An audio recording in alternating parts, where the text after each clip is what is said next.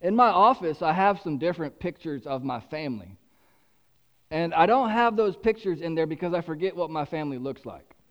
I promise you, if they were lined up in a police lineup, I could point out which ones are mine, and most of you could too.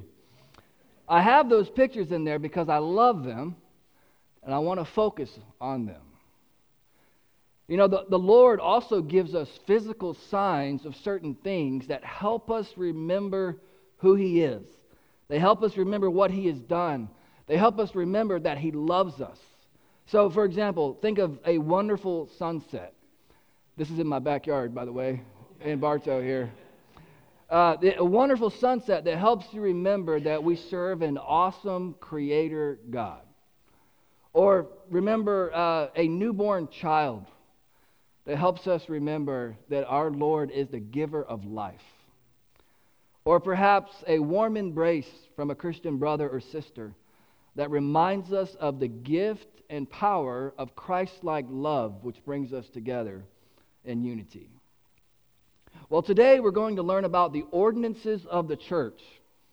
And we're going to learn that the ordinances of the church are physical symbols that help us remember and focus on the gospel of Jesus Christ. These are gifts that God has given us to help us understand what He has done. And so I've cleverly entitled this, Understanding the Ordinances of the Church. And before we get into this sermon, I want to go to the Lord in prayer and ask Him to supernaturally, miraculously speak to us by the power of His Holy Spirit in this place, in our hearts, in our minds, and our lives. So join me now in prayer. God, we are so grateful for Your Word.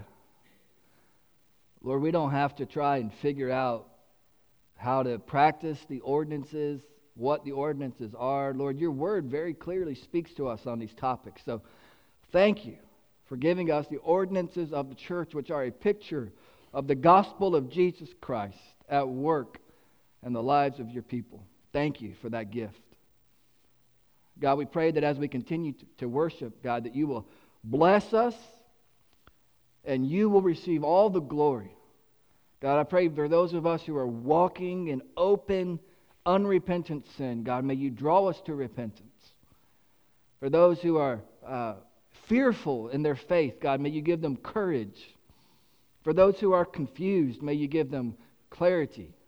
And God, for those in this room who may be lost in their sins, deadened in their sins, God, separated from You in their sins, God, I pray You save them by the power of Jesus Christ. May Your Holy Spirit draw them to repentance even now. May You receive all the glory this morning, we pray in Jesus' name. Amen. Well, at First Baptist Church Bartow, we believe that there are two ordinances of the church. Different faith traditions have different interpretations. Most Protestant churches, when I say Protestant, I mean those that broke away from the Roman Catholic Church in the 1500s and went back to what they believed, and I believe, to be a more biblical faith. They practice two ordinances of the church, and we're going to talk about those this morning. They are baptism and the Lord's Supper. Baptism and the Lord's Supper. Now, before we get into these specific ordinances, let's talk about what the ordinances are. So our first area of concentration is this. The ordinances of the church are opportunities to focus on the gospel. If you're taking notes, you can write that down. If you have a great memory, you don't have to take notes. They're the same points from 2019. Okay? If anybody can remember my sermon from 2019, then good for you. The ordinances of the church are opportunities to focus on the gospel. Now, many of you might even wonder, what is an ordinance when it comes to the church? You may have heard the word ordinance when it comes to like a city ordinance, like you can't have your bushes any higher than this, and you can't paint your house this color, whatever it might be. That's not what we're talking about this morning. An ordinance is something that is commanded or decreed. And so we call these ordinances, baptism and the Lord's Supper, because they were ordained or decreed or commanded, not by a legal official, not by a body of government officials, but by our Lord Jesus Christ. He told us to do these things. These are two ordinances that are directly from the lips of Jesus Himself. And we'll see that later in the sermon. So in case we don't already know this, anytime Jesus says to do something, we should pay attention. and we should obey. So these two ordinances, or sometimes they're called sacraments, okay? We believe these are the two sacraments of the church as well. These were ordained by Jesus himself. By the way, that fancy word sacrament just simply means it's something that is sacred because Jesus said to do it. It's important. It's holy. It's important to our faith. It's ordained by Jesus. It is a sacrament.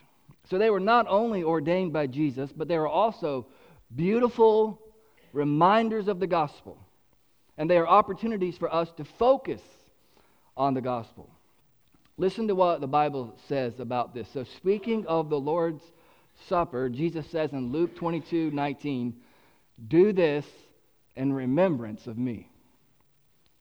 Do this in remembrance of me. Jesus wants us to remember him, remember his work when we take the Lord's Supper. Also, we'll talk more about this later, but the Apostle Paul says of baptism in Romans chapter 6, verse 5, "For if we have been united with him in the likeness of his death, we will certainly also be in the likeness of his resurrection." You see, Paul's talking about baptism, and we're going to go to that passage again later for more clarity. But the ordinances help us focus on Jesus, and they help us focus on the work of Jesus. We'll see this even more as we explore the ordinances in just a minute.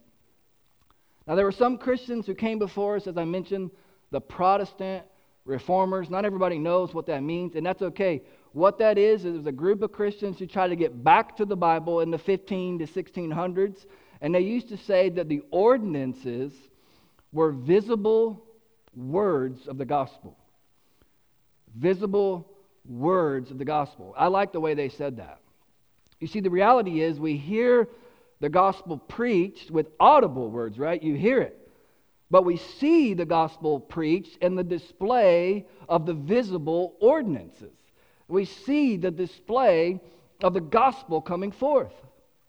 So we hear the gospel preached through sermons and our Bible study, whether it's in small groups, Sunday school classes, personal Bible study. We hear the gospel preached that way. We sing about the gospel through musical worship, at least here at our church. We sing about the gospel. We don't sing just to sing. We sing about Jesus and his work. We fellowship with each other because the gospel has changed us. We give tithes and offerings for the sake of the work of the gospel and because Jesus has changed us. And we see the gospel displayed in the ordinances of the church. So let's look now at the ordinances. So first, which is actually point number 2, so I guess I should say second. But first, we remember the gospel in the Lord's Supper. We remember the gospel in the Lord's Supper. The beginnings of the Lord's Supper really go back all the way to the Old Testament, but in the sense that we understand it in the New Testament way, it goes all the way back to the last meal that Jesus and his apostles would share directly before his crucifixion. Jesus and the apostles were all Jewish, and they were preparing to celebrate a Jewish meal, a Jewish celebration called the Passover. And they're joined together to celebrate the Passover. And the Passover meal remembered God's grace over the people of Israel when all the firstborn of Egypt died. And it remembered God's deliverance of the Israelites from Egyptian slavery. Now, if you want to know more about this, just go back and read the book of Exodus. Read about how the angel of death came from the Lord, killed all the firstborn in Egypt, but the angel of death passed over those Jewish homes that were marked by the blood of the Lamb. If you don't see the gospel at work in the Passover story, you got to read it again, okay?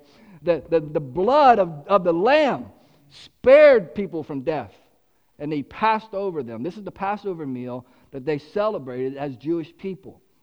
And see, the apostles did not understand fully as they shared this meal with Jesus before his crucifixion. They did not fully understand that a greater Passover would be found in the sacrifice of the Lamb of God, Jesus Christ. And this is the meal they're celebrating. And Jesus is trying to get them to focus not only on the meal itself, which was important to the Jewish people, but on the greater significance of the greater Passover that would come. And so they gathered together, and Jesus spoke of what was to come at his crucifixion. Look at this account in Matthew chapter 26, verses 26 through 30. It says, as they were eating, Jesus took bread, blessed and broke it, gave it to the disciples, and said, "Take and eat it. This is my body." Then he took a cup, and after giving thanks, he gave it to them and said, "Drink from it, all of you, for this is my blood of the covenant, which is poured out for many for the forgiveness of sins. But I tell you, I will not drink from the fruit of the vine from now on until that day when I drink it new with you in my Father's kingdom." After singing a hymn, they went out to the Mount of Olives. So we see here in this account from the Bible, in the book of Matthew, we see that Jesus brought attention to two elements of the supper. These are significant. He talks about the bread and he talks about the cup. The bread represented the body of Jesus, which would be beaten and he would be killed. His body would be killed at his crucifixion. So when we take the Lord's Supper, we call it bread. It's a little tiny, like a chiclet size piece of stale bread. But the bread itself is not what's significant, is it? It's what the bread represents, which is the broken body, the killed body of Jesus. And then Jesus spoke about the cup. The cup is generally grape juice or wine, and is referred to as the fruit of the vine at times. The cup represented the blood of Jesus, which would be poured out when Jesus was killed on the cross. So when we take the bread, and we take the cup, and we take the juice, we remember the work of Jesus. Because we remember that his body was beaten and crucified. And we remember that his blood was spilled. That is the significance of the bread and the cup. Now one may ask, well, why should we focus on the death of Jesus? Well, it's important that we remember the death of Jesus because his death on the cross pays the penalty for our sins. It is his death that pays the penalty. His death on the cross brought us new life. Because of Jesus' death, it is that we can be saved from the curse of sin. The Lord's Supper helps us remember the work of Jesus.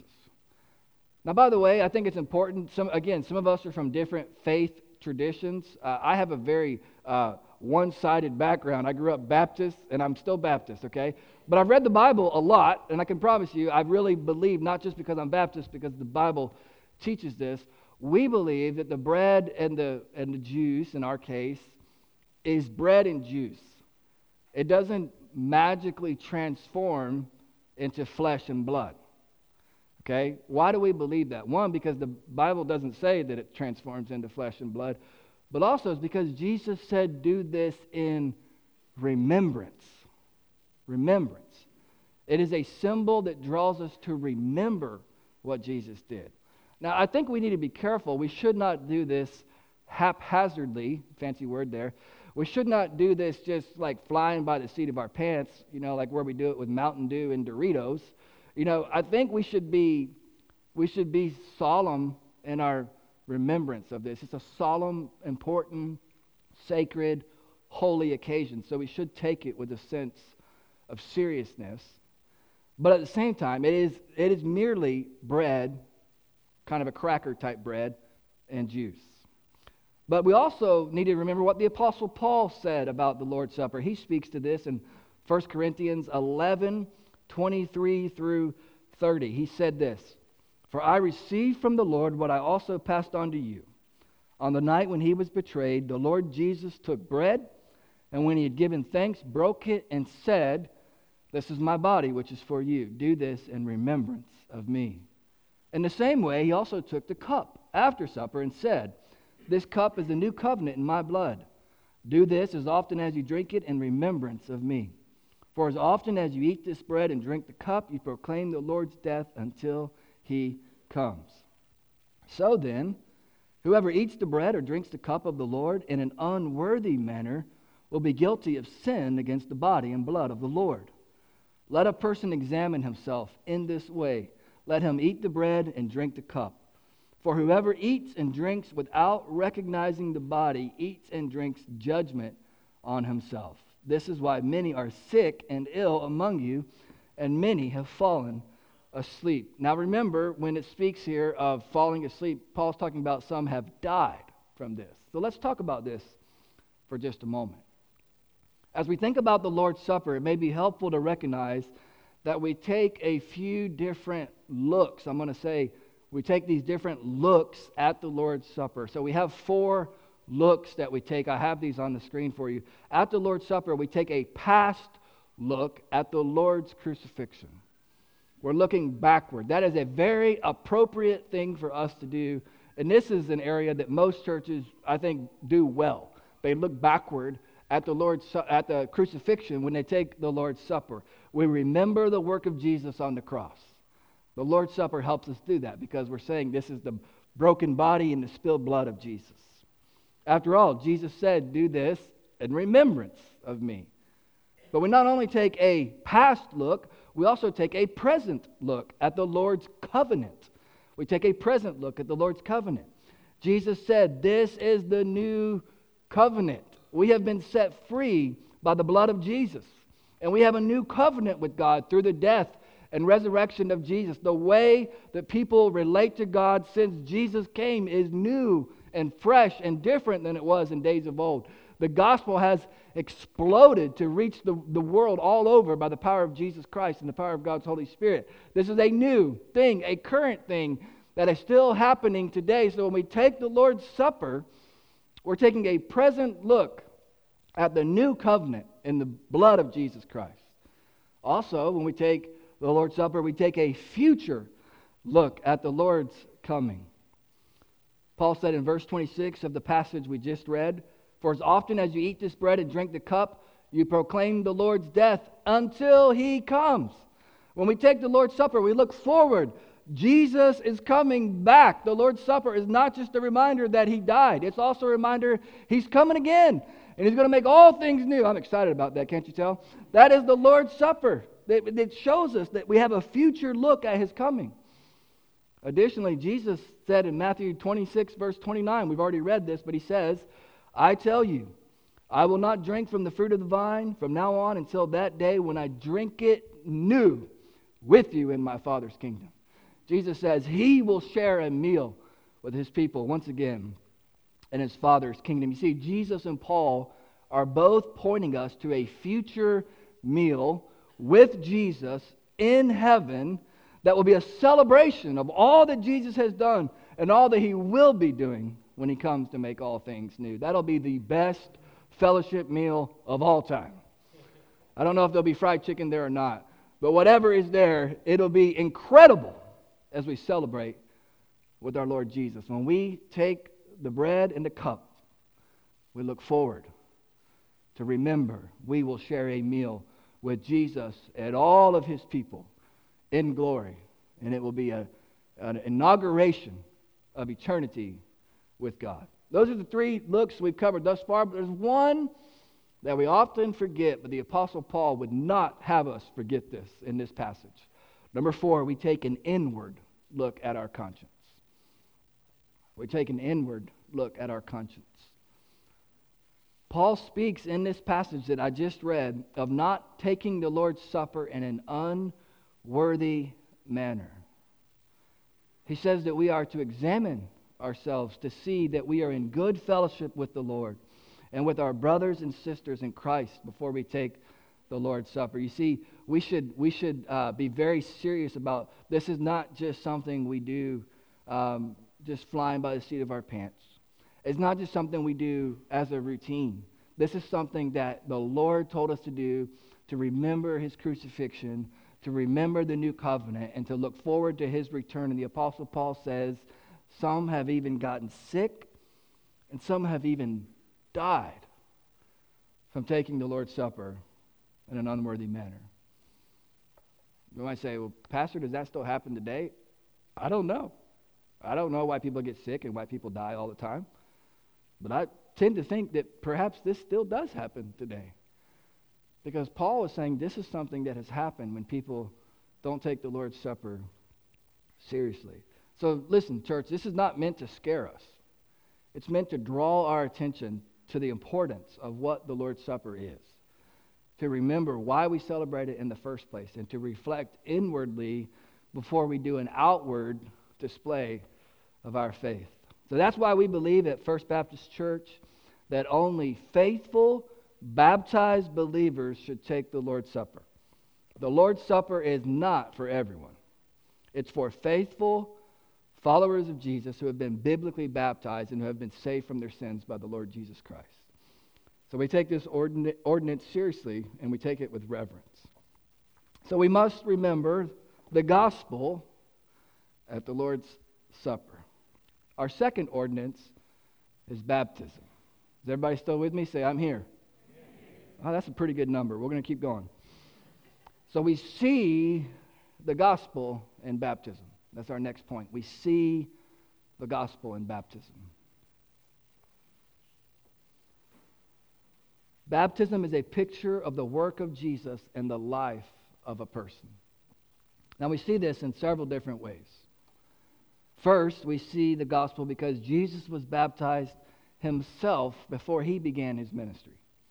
You may remember, you can look, and if you want to write this down, you can write down Matthew 3, Mark 1, Luke 3, or John 1. But in all those, we read about John the Baptizer. You guys may remember John the Baptizer. I called him that instead of John the Baptist because he wasn't like in a part of a Baptist church. He was someone who baptized people. John the Baptizer. When we are baptized, we are like Jesus because he was baptized. The second way we see this is that our sins are washed away not by baptism, but by Jesus. Our sins are washed away by Jesus, and baptism is a picture of the washing away of sins. It's not the actual water. This is just regular Bartow water up here, okay? Just regular water. It's not the washing away of our sins. It's a picture that our sins have been washed away. So we identify with Jesus in that second way, in that we say, Jesus has washed away my sins. A third way we identify is at baptism, someone goes underwater, and to this day, I've always brought every one of them back up. They go down and they come back up, which is a picture of what? Of the death and burial of Jesus Christ and the resurrection. It is a symbol of the death and burial, dead to sins, alive in Jesus Christ. We identify with Jesus in his death, burial, and resurrection when we are baptized. Listen again, we read this earlier. Listen again to the words of Paul from Romans chapter 6, verses 3 through 5. It says, "Or are you unaware that all of us who were baptized into Christ Jesus were baptized into his death? Therefore we were buried with him by baptism into death, in order that just as Christ was raised from the dead by the glory of the Father, so we too may walk in newness of life. For if we have been united with him in the likeness of his death, we will certainly also be in the likeness of his resurrection." Paul is saying baptism is a symbol that we are united with Jesus by dying to sins and rising to new life. As Jesus died and came back to life, so also in the power of Jesus, we die to sins and come to new life. We weren't literally buried with Jesus. None of us were around back then, I don't think. Some of us are pretty old, but we're not that old, right? We weren't literally buried with Jesus, and we didn't literally rise with Jesus then. However, baptism is a physical picture of a spiritual reality. It's a physical picture, something we can see now, of something that has happened in our hearts and in our lives by the power of Jesus. So when someone goes into the water, it's a picture of the literal death of Jesus and our spiritual death to sin. When someone comes out of the water, it's a picture of the literal resurrection of Jesus and our spiritual resurrection to new life. Baptism pictures the work of Jesus Christ and his death, burial, and resurrection. I dare say most of you can understand what I'm saying here. I think you're able to grasp what we're talking about. But we want to talk a little bit more about baptism. At baptism, we are also being baptized like other people who follow Jesus in our church. I think we often miss this part, that we are identifying with other Christians to say, I am one of you. Baptism is a physical, public display. It is to let everybody, we don't do baptism in secret. We do it publicly for other Christians to know, I am a follower of Jesus. Now, there are places in the world where you can't do it as publicly as we do because people might be killed for their faith. But even in those situations, there are secret gatherings of a public group of Christians.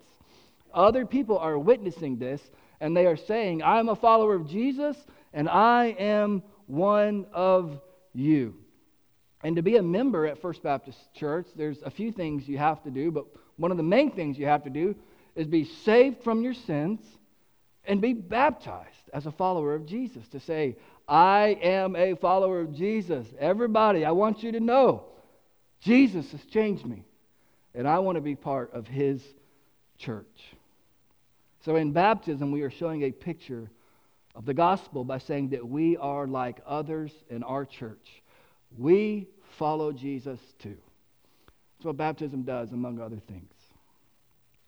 Now, before we leave this, I want to answer a few questions about baptism that you might wonder, or perhaps you've heard someone else ask. It's important to realize that, as I've already said, baptism is not what makes someone a Christian. Baptism is not what saves you from your sins. You might say, well, that's your opinion. Well, no, that's what the Bible teaches. How do we know that? Well, a few different ways. For one, Ephesians 2:8 and 9 teaches us you're not saved by works. You can't do anything to save yourself. These three that were baptized this morning made a conscious decision to go up there and be baptized. Now, some of them are one of them in particular was bigger than me. And I can tell you, if that young man, if Xavier did not want to be baptized, it would be difficult for me to baptize him. Because he wanted to be baptized. He's saying, I'm going to do this to display my faith. You see, it was something he did. But the Bible says when it comes to our salvation, it's not what we do, it's what Jesus does. And so we're not saved by our works. It is a gift of God. Ephesians, you can jot down Ephesians 2:8 and 9. But what's more than that, remember the thief on the cross. This is such a good, helpful example. You may remember when Jesus was crucified, there were two criminals that were crucified with him. One of those criminals was mocking Jesus. And the other one said, Lord, remember me in your kingdom. Remember me. That's all he said. And Jesus said to him, today you will be with me in paradise. That man was not baptized. He was absolutely 100% not baptized. But Jesus said, you will be in paradise, because Jesus saved that man from his sins, because all he needed was Jesus. And he said, Lord, remember me. And Jesus said, you will be with me in paradise. You see, baptism, as with the other ordinance, the Lord's Supper, is a symbol. It is a symbol of the work of Jesus in a Christian's life. It is a picture of the forgiveness of sins, not the actual forgiveness of sins, but a picture, a sign, a symbol of what Jesus has done. Another example is that baptism can be thought of like a wedding ring. Some of you can't see this, so I have this is not my wedding ring. Mine's better than that. I like mine. But anyway, this is a picture. This is a wedding ring. Now, I have taken my wedding ring off. It's not on right now. I have an impression because I've worn it for almost 22 years. Am I still married? Anybody? Yes. My wife's sitting right down here. I am still married, even though this ring is off. If I take and give this ring to someone else, does that make them married? No. So also with baptism. You can be a follower of Jesus without being baptized. You can be baptized and not actually be a follower of Jesus. But baptism is a symbol. It is a symbol. And let me just say this too. As with a wedding ring, it is an important symbol. What if I said to my wife, hey, I'm going to go out with my buddies tonight. I'm going to take my wedding ring off and leave it at home. How do you think she'll like that, right? She wouldn't be very happy about that. Now, she trusts me, and if I did that, she might think there was a good reason. But generally speaking, it's an important symbol because it identifies an important reality. So I don't want to minimize the importance of baptism. It is extremely important because it's a symbol, and it is also an act of obedience, because Jesus said, "Go therefore and make disciples, baptizing them in the name of the Father, the Son, and the Holy Spirit." Baptism is a picture to everyone that this person has been changed by Jesus. They love Jesus, and they want to identify with Jesus and with other Christians. Also, we believe that baptism shows that someone has experienced the work of Jesus. So we don't baptize infants or very young children in our church because we want to be sure that they are followers of Jesus. If someone's a brand new baby, they have not yet made a conscious decision to turn from their sins and turn to Jesus, to receive forgiveness of sins. That's why we don't do that. And even when we do baptize people that are under 18, which we do, by the way, we did that today. But when we do that, we talk to them. We make sure they understand the gospel. We make sure they understand what it means to be saved from their sins. We make sure they speak to their parents. If their parents are followers of Jesus, say, "Hey, do you think your child has turned from their sins and turned to Jesus?" We want them to understand that Jesus saves us, and then we're baptized as a picture of what Jesus did. By the way, that's not just something we do with children. We do that with adults as well. I've had adults my age who say, "I want to be baptized," and I get to talking to them. I think they don't even know what Jesus has done. We need to talk to them about being saved from their sins first. But we believe that non-Christian children, non-Christian adults, they're not to be baptized. Baptism is only for followers of Jesus. Additionally, we believe that baptism should be by immersion. Now, I want to say something quickly here. I realize I'm covering a lot, so everybody just take a breath, go, okay, good, all right. If you're going to be a little late for lunch, it's okay. We're going to have the Lord's Supper, okay? But as we talk about baptism, we believe it's by immersion. Why do we believe that? Well, the Greek word baptizo, sound familiar? The Greek word baptizo usually, some pastors will say always, that's not quite accurate, but usually it means to immerse. It doesn't mean to sprinkle or to pour or to dip. It means to immerse. So that's one reason. A second reason we believe it's by immersion is because most of the examples that we have of baptism in the New Testament seem to be by immersion. So, for instance, Jesus was baptized in the Jordan River. In just a couple weeks, we're going to learn in the book of Acts that Philip baptized the Ethiopian eunuch, and it seems that it was by immersion. The third reason we believe it's by immersion, think about this. It most closely pictures the death, burial, and resurrection of Jesus. You can't signify that with sprinkling or pouring. It's through immersion that you symbolize the death, burial, and resurrection of Jesus. Those are a few answers to questions about who should be baptized, why do we baptize the way we do, and what does baptism accomplish? And that takes us to our bottom line. The ordinances of the church are God-given reminders of the gospel of Jesus Christ. The ordinances of the church are God-given reminders of the gospel of Jesus Christ. These were given to us by God. And what a precious gift they are to remember the work of Jesus. So when a church practices the ordinance of baptism and the Lord's Supper, they are obeying the command of Jesus, and they are focusing on the work of Jesus. That is a gift from God. And we have 2 weekly challenges this week. I want to cover these quickly, and then we're actually going to observe the Lord's Supper ourselves this morning. Weekly challenge number 1, take opportunity to remind yourself of the gospel. Why would I say that? Well, remember where we started. The ordinances were given to us to do what? To focus on the gospel. So I think it's important that we focus on the gospel. Not only in baptism and the Lord's Supper, but also in other ways in our lives. Read the Word of God more to focus on the gospel. Sing about the Lord. You don't have to be in church to sing. Sing about the Lord through your week and remember the gospel. Talk about the gospel with your family and friends. Take time to focus on the work of the gospel.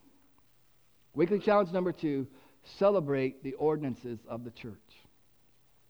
Participate in the ordinances of the church. Some of you say, Pastor, I've already been baptized. Well, good.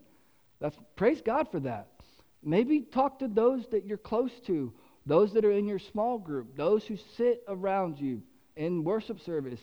Not right now while I'm talking, but maybe afterward. And ask yourselves, or ask them, tell me about when you were baptized. Tell me about how the Lord changed your life. Tell me about what God has done through your life. Ask them, and then if you find out about those who have not been baptized, encourage them. You can actually celebrate the ordinances of the church by encouraging others to follow in baptism. But also, we should take the Lord's Supper together in reverence, with a serious understanding of what Christ has done. And we should teach others about it. We should teach our children. We should teach our grandchildren. We should spare them from taking the Lord's Supper when it's not right for them to do so. And we should celebrate and honor the Lord together in that process. So those are some ways that you can remember the gospel at work. I want to ask our deacons, if they would, to go ahead and come forward and be on this front pew as we prepare to take the Lord's Supper.